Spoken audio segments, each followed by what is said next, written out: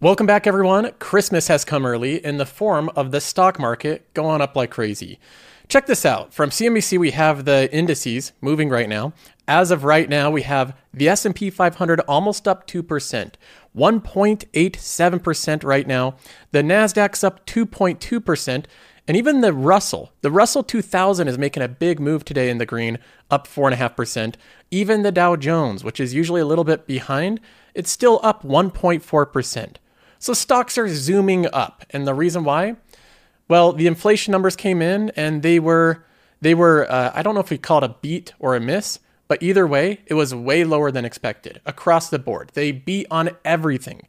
We were expecting inflation to be here and it was a little bit underneath in all categories. Jay Powell's doing a great job bringing inflation down so far without ruining the economy. A lot of people have said that it's impossible, that it's going to be a hard, difficult landing, that we have to go through economic destruction, tons of job loss, and maybe we will in the future, but not today.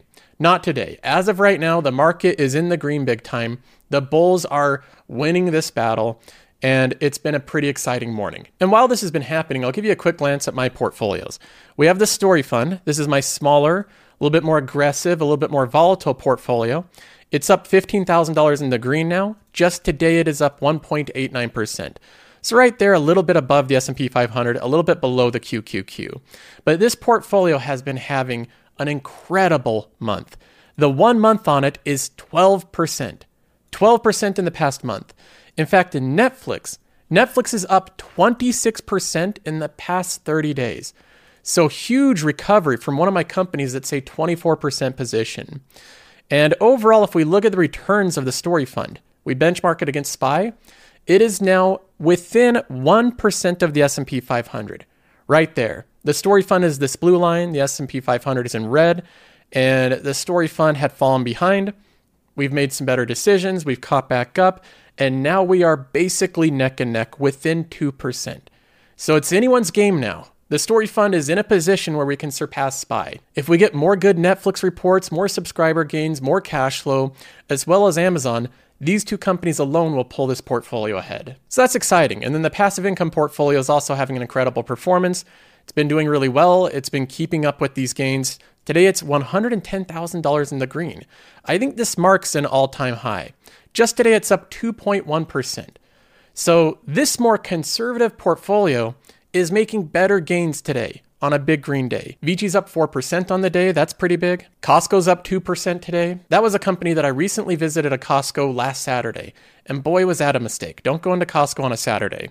Way too busy. Jam-packed the entire time. In the financial category, these companies are killing it, but especially Intuit. I've been trying to get people at least interested in looking at Intuit, and I haven't done a good job. I feel like not a lot of people have looked at this company. But it's up 4% on the day, and I just bought into this company this year. I bought into it on a dip. We're already in the green by $10,000. In fact, I think out of all my investing positions, this is the fastest one to $10,000 in the green. Now, I know during times like this, when the stock market's racing up, when it's in the green, when we have a lot of momentum, it's really exciting. And I do think it's fun to be a part of it and celebrate the gains we're making. But this is also the exact moment when we should be cautious, level-headed, rational, when we don't want to get caught up in the FOMO. The fear of missing out pulling us into bad investments. So even though the portfolio has had an incredible performance this year, it's doing well, I'm going to remain very cautious and disciplined with my approach, looking for reasonable valuations and companies that I still think have really good risk rewards. Now that we've seen a little bit of my portfolio, I want to change gears and go over some super investors. It's that time of year again where the 13F filings are due, meaning that investors that manage over $100 million are legally obligated to disclose their holdings and their positions that they had last quarter. This gives us unique insight into what they're holding, what they're buying, and what they've recently sold. And from that, we can try to reverse engineer what their investing strategy is, what their thoughts are, what's going behind these moves. So what we have here is a list of super investors that we're going to be looking at. We have Terry Smith, Chris Hohn, Josh Tarasoff, Michael Burry, and Thomas Russo. These are all incredible super investors, and I'm excited to go through their portfolios. So let's go ahead and see what we can learn. Now, the first super investor we're going to be looking at is Terry Smith. He is the Fundsmith investor from the UK. He's very competitive, and he focuses on companies that he considers to be very high quality. Now, quality is ambiguous. What does that mean? Well, Terry Smith defines quality as companies that have persistently high ROCE, returns on capital employed. That's very similar to high returns on invested capital or returns on capital. They all measure basically the same thing. So Terry Smith is an investor that will invest in companies like Microsoft. Because if we go to Microsoft and we look at their ROCE, which we have measured here right in Qualtrim, you'll notice that it's very high, 28%, 30%, 29%. This is pretty high. If we look at other companies, for example, like Ford or any airlines or a lot of different industries, we can look at the ROCE of Ford and it's 7%, 10%, 5%. Very low. He's never going to buy companies like this because he doesn't consider this quality. So let's go ahead and take a look at Terry Smith's portfolio. We'll bring it up here, and as you can see, it has a lot of these companies. Microsoft, Meta, Philip Morris, ADP, Visa, and again, all of these have that same metric. If we look at his activity and we filter by what he's actually changed, his biggest sell is Estee Lauder. His biggest buy is Marriott. So he basically sold out of Estee Lauder and he put that money into Marriott. Let's go ahead and take a look at each. We're using Qualtrim here. This website's available to Patreon members. Now, Estee Lauder has been in the gutter this year. It's down 51%. It's had a terrible performance. The revenue has been declining. The free cash flow has gone negative and the earnings have declined. I was lucky enough to sell out of Estee Lauder pretty high because I listened to the earnings reports from the management, and I was not impressed. I saw so many red flags, them talking about troubles in China, them blaming different factors that are outside of the company over and over and over again. When I see that happen, when a company point the finger at something else, that's not something I like to see. So typically I move out of those companies. We can also see that the ROCE of the company is dropping over time, which is not a good sign. So Estee Lauder is a company where the fundamentals are deteriorating to some extent. That is undeniable. And Terry Smith does not hold companies where the fundamentals deteriorate. He switches them for companies with strong fundamentals. So let's go ahead and take a look at Marriott here. We'll bring it up. This company has a decent free cash flow yield, a 24 PE ratio. As you know, Marriott's asset light. They don't really own a lot of their real estate. They just license their name and they're a hotel operator. And we've seen a bit of rebound in the travel industry. So the cash flows seem to be on track. They're going back up. It looks like the metrics here are good overall. And if we look at the ROCE of the company, you notice the exact opposite trend. So this does not surprise me at all with Terry Smith. This is right in line with his investment philosophy. I think he's doing exactly what he says he'll do. Overall, his portfolio looks mostly the same. He still has a huge holding in Microsoft, over 10%. And then every other position is about 7% or below. He has a little bit of Meta, Philip Morris, ADP, Visa, McCormick, Pepsi, all these really cash flow positive companies that have higher ROCE than the index. This is really what he leans into. I don't see any problem with this. I think Terry Smith is doing exactly what he's always done. Now, this next investor, Chris Hohn, I believe is the real deal. He's one of the top 5 working today. He manages a portfolio. Get this, the portfolio size is $28 billion. $28 billion, and he has a total of 9 holdings. So if you want to talk about concentration, think about concentrating $28 billion into 9 different positions. He's able to do this, and he's able to outperform for a long period of time because he concentrates into incredibly high-quality companies. He understands these companies inside and out. So he has a very good risk assessment of what he's buying. Now, let's go ahead and take a look at his portfolio here and the trades that he did last quarter. This is it, Q3 2023. He sold his entire stake in Microsoft. This was a 12% position. This could either be good or bad depending on when he sold, because Microsoft just went through a massive rally. If we bring up Microsoft here, let's just take a look at the past month. It's up 10% in the past month. So if he sold down here right before a big rally, that was probably a bit of a bummer. I think he'd be bummed out if he sold just before this massive rally this month. And unfortunately, with the filings, we don't know exactly when he sold. So this could be either good or bad, but my guess is he probably sold it just a bit too early before this big rally. That would be my guess. Either way, he still made a lot of money with Microsoft. This was still a hugely positive holding, outperforming the index. So he still did well, but he probably would have done a little bit better by just holding on to it to current day. If I had to guess why he sold Microsoft, I think it's almost entirely due to valuation. Microsoft has done so well for such a good period of time, and the valuation has expanded.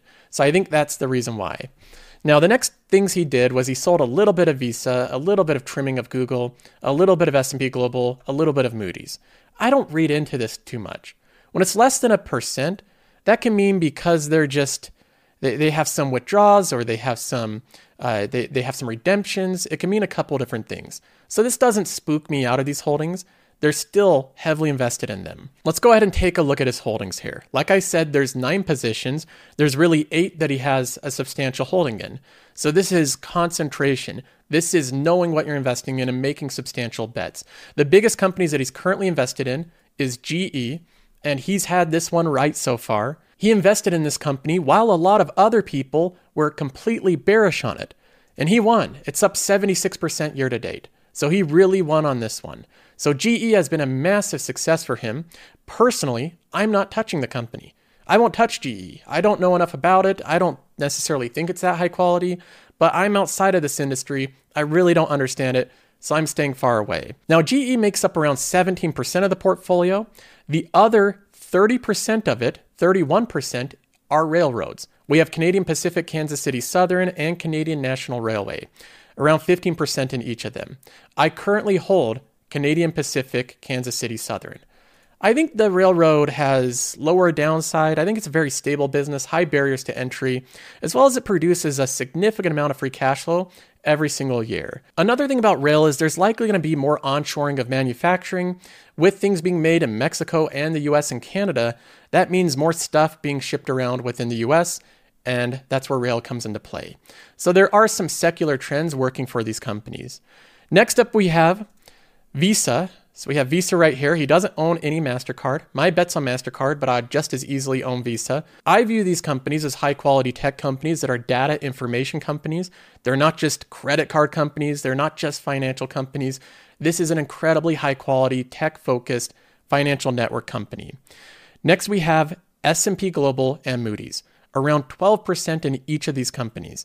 The credit rating agency in and of itself is a huge moat business. It's very difficult to compete with credit rating agencies. And then these businesses also have very high margin analytics businesses attached to them. S&P Global's heavy into data and indices, Moody's into company analytics. So again, I think part of these companies are both tech companies. Next up, we have Google, around 8%. That makes sense. Another wide moat company, very significant cash flows. Then we have Thermo Fisher Scientific at 5.8%, another very strong cash flow company, very wide moat. And then we have Ferguson at 0.29%. This seems like a watcher position. It's not meaningful. When I look at this portfolio, I once again come to the assessment that it's an incredibly high quality, concentrated portfolio that's highly likely to outperform the S&P 500 over the next 10 years. Now, you may say it's greater risk because of the level of concentration, but keep in mind what he's concentrating into and the types of businesses these are. These are world-class, monopolistic businesses. So overall, I once again think Chris Hohn has one of the best investing styles in the market, and I see no red flags right now. Now, next up, we have Josh Tarasoff, who manages a $300 million portfolio, and he also holds a lot of concentrated positions. So he only has 9 total holdings. Now, let's go ahead and take a look at what he's done over this past quarter. We'll look at it here. We have Spotify as the number one thing. He sold out of his entire position in Spotify. Now, that's a bit surprising. Let's go ahead and take a look at Spotify here. Let me bring it up on Qualtrim. Let's go ahead and take a look at the price action. I guess what I see here is he's held this company for a while, so he's been invested in it, and I think he bought quite a bit and accumulated more shares around this time period. He was holding it while it was selling off. I think he thought it was probably worth more than that. And then we had this big rally this year. It's up 112%. So I think that's the reason why. I really think he probably just sold it because it went up this year and he looked for an exit with the company. But I still think that's a bit surprising. Josh Tarasoff doesn't just sell companies to get some gains in them. He typically tries to hold them for 5, 10, 15 years like he's held Amazon. So seeing him sell out of this company is a little bit concerning to me. I think it's something where If you look at Spotify, he may have came up with a problem with the thesis. When I look at Spotify, I'm mixed on the company. I think there's substantial potential upside, but there's also too many challenges for the company. They're not only facing against big tech, but they also have a lot of their margins taken by the music labels, and there's just a lot of competition with podcasts. So with Spotify, I see a lot more competition and a lot more margin problem than I do with Netflix. My bet between the streaming players is with Netflix. Now, the next big change was an addition to Markel Group. This is a specialty insurance company. He also added to Brookfield Corp. This is a popular investment. I see it passed around retail investors all the time. Brookfield's talked about like the Canadian Berkshire. They invest in a lot of infrastructure projects, just like Berkshire owns a lot of utilities and energy. Brookfield is a high quality company that's compounded for a number of years. So this is what his portfolio looks like. He still has the significant bet in Amazon. He's held this company for over 10 years. It's his claim to fame. What he changed was he added more to Brookfield, Markel, and Alphabet. So those are the three he added to, as well as a little bit more to Burford Capital.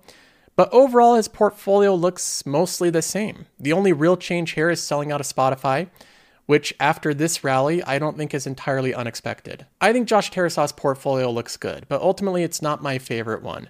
There's some companies that he holds from time to time that I think are questionable. Next up, we have Michael Burry, who at this point needs no introduction. So let's go ahead and take a look at his trades this last quarter. And I'll say the same thing I say every time that we look at Michael Burry's trades.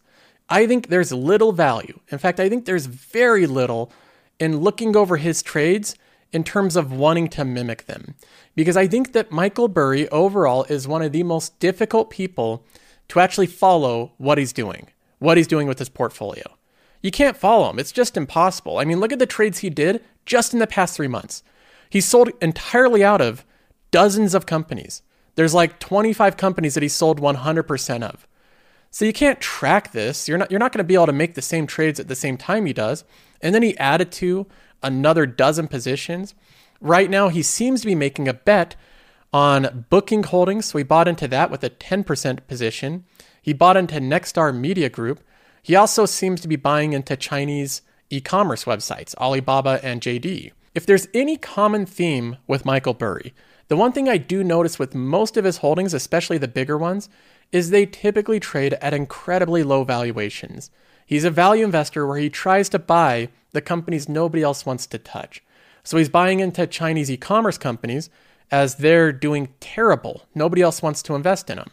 And he does the same thing with a lot of companies. So that's really the only commonality, is ultra low valuations with his holdings. Next up, we have a value investor called Thomas Russo. He manages around $9 billion in assets, but I do like his investing strategy. He invests in companies that have significant cash flows, they typically have very stable business models, and he aims for a 12% annualized return. He's a bottom-up investor that likes investing in companies because of their fundamentals. And he's also long-term. In fact, if we look at his trades this last quarter, this is what it looks like. His single biggest trade is a 1.36% move. That's it. He literally changed almost nothing. Most of these trades are entirely insignificant, less than 0.10%. So I like that. He's just holding on to his companies, changing nothing, and doing the thing you're supposed to do. Buy into good companies and let them have time to compound. Now let's go ahead and take a look at his portfolio. The type of companies that he buys into, again, are very consistent, high cash flow companies. We have at the very top Berkshire. So that gives him some exposure to Apple by virtue of Berkshire's holdings. That is a 14% position. So he does have a level of concentration there into his top conviction.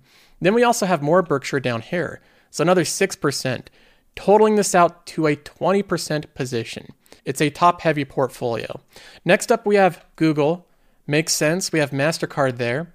That makes up around 50% of his portfolio between these three positions.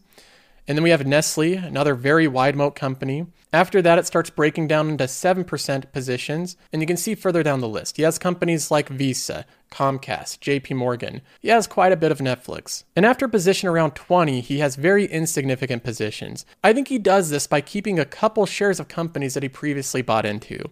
So this is overall kind of his trading history. But when I look at Thomas Russo's portfolio, I see a very conservative, defensive portfolio. It's mostly concentrated into companies that are incredibly resilient, very wide moat. So I don't think he's taking a lot of risks with this $9 billion. I don't see anything substantial happening to Berkshire or Google or MasterCard or Nestle. Those are pretty safe bets. I like Thomas Russo's portfolio, and I think his performance speaks for itself. He's earned roughly a 13% annualized return. That's difficult to do for a long period of time. So he has a strong portfolio and a market-beating performance so far. His investors should be happy. Now that's the update so far, but this is just part one. Make sure you're subscribed to the channel with the bell notification on so that you get future updates throughout the week. I'm going to be reviewing more and more super investors' portfolios, and I'm picking out all the top super investors you'll want to know about. So make sure you're subscribed. There's more to come.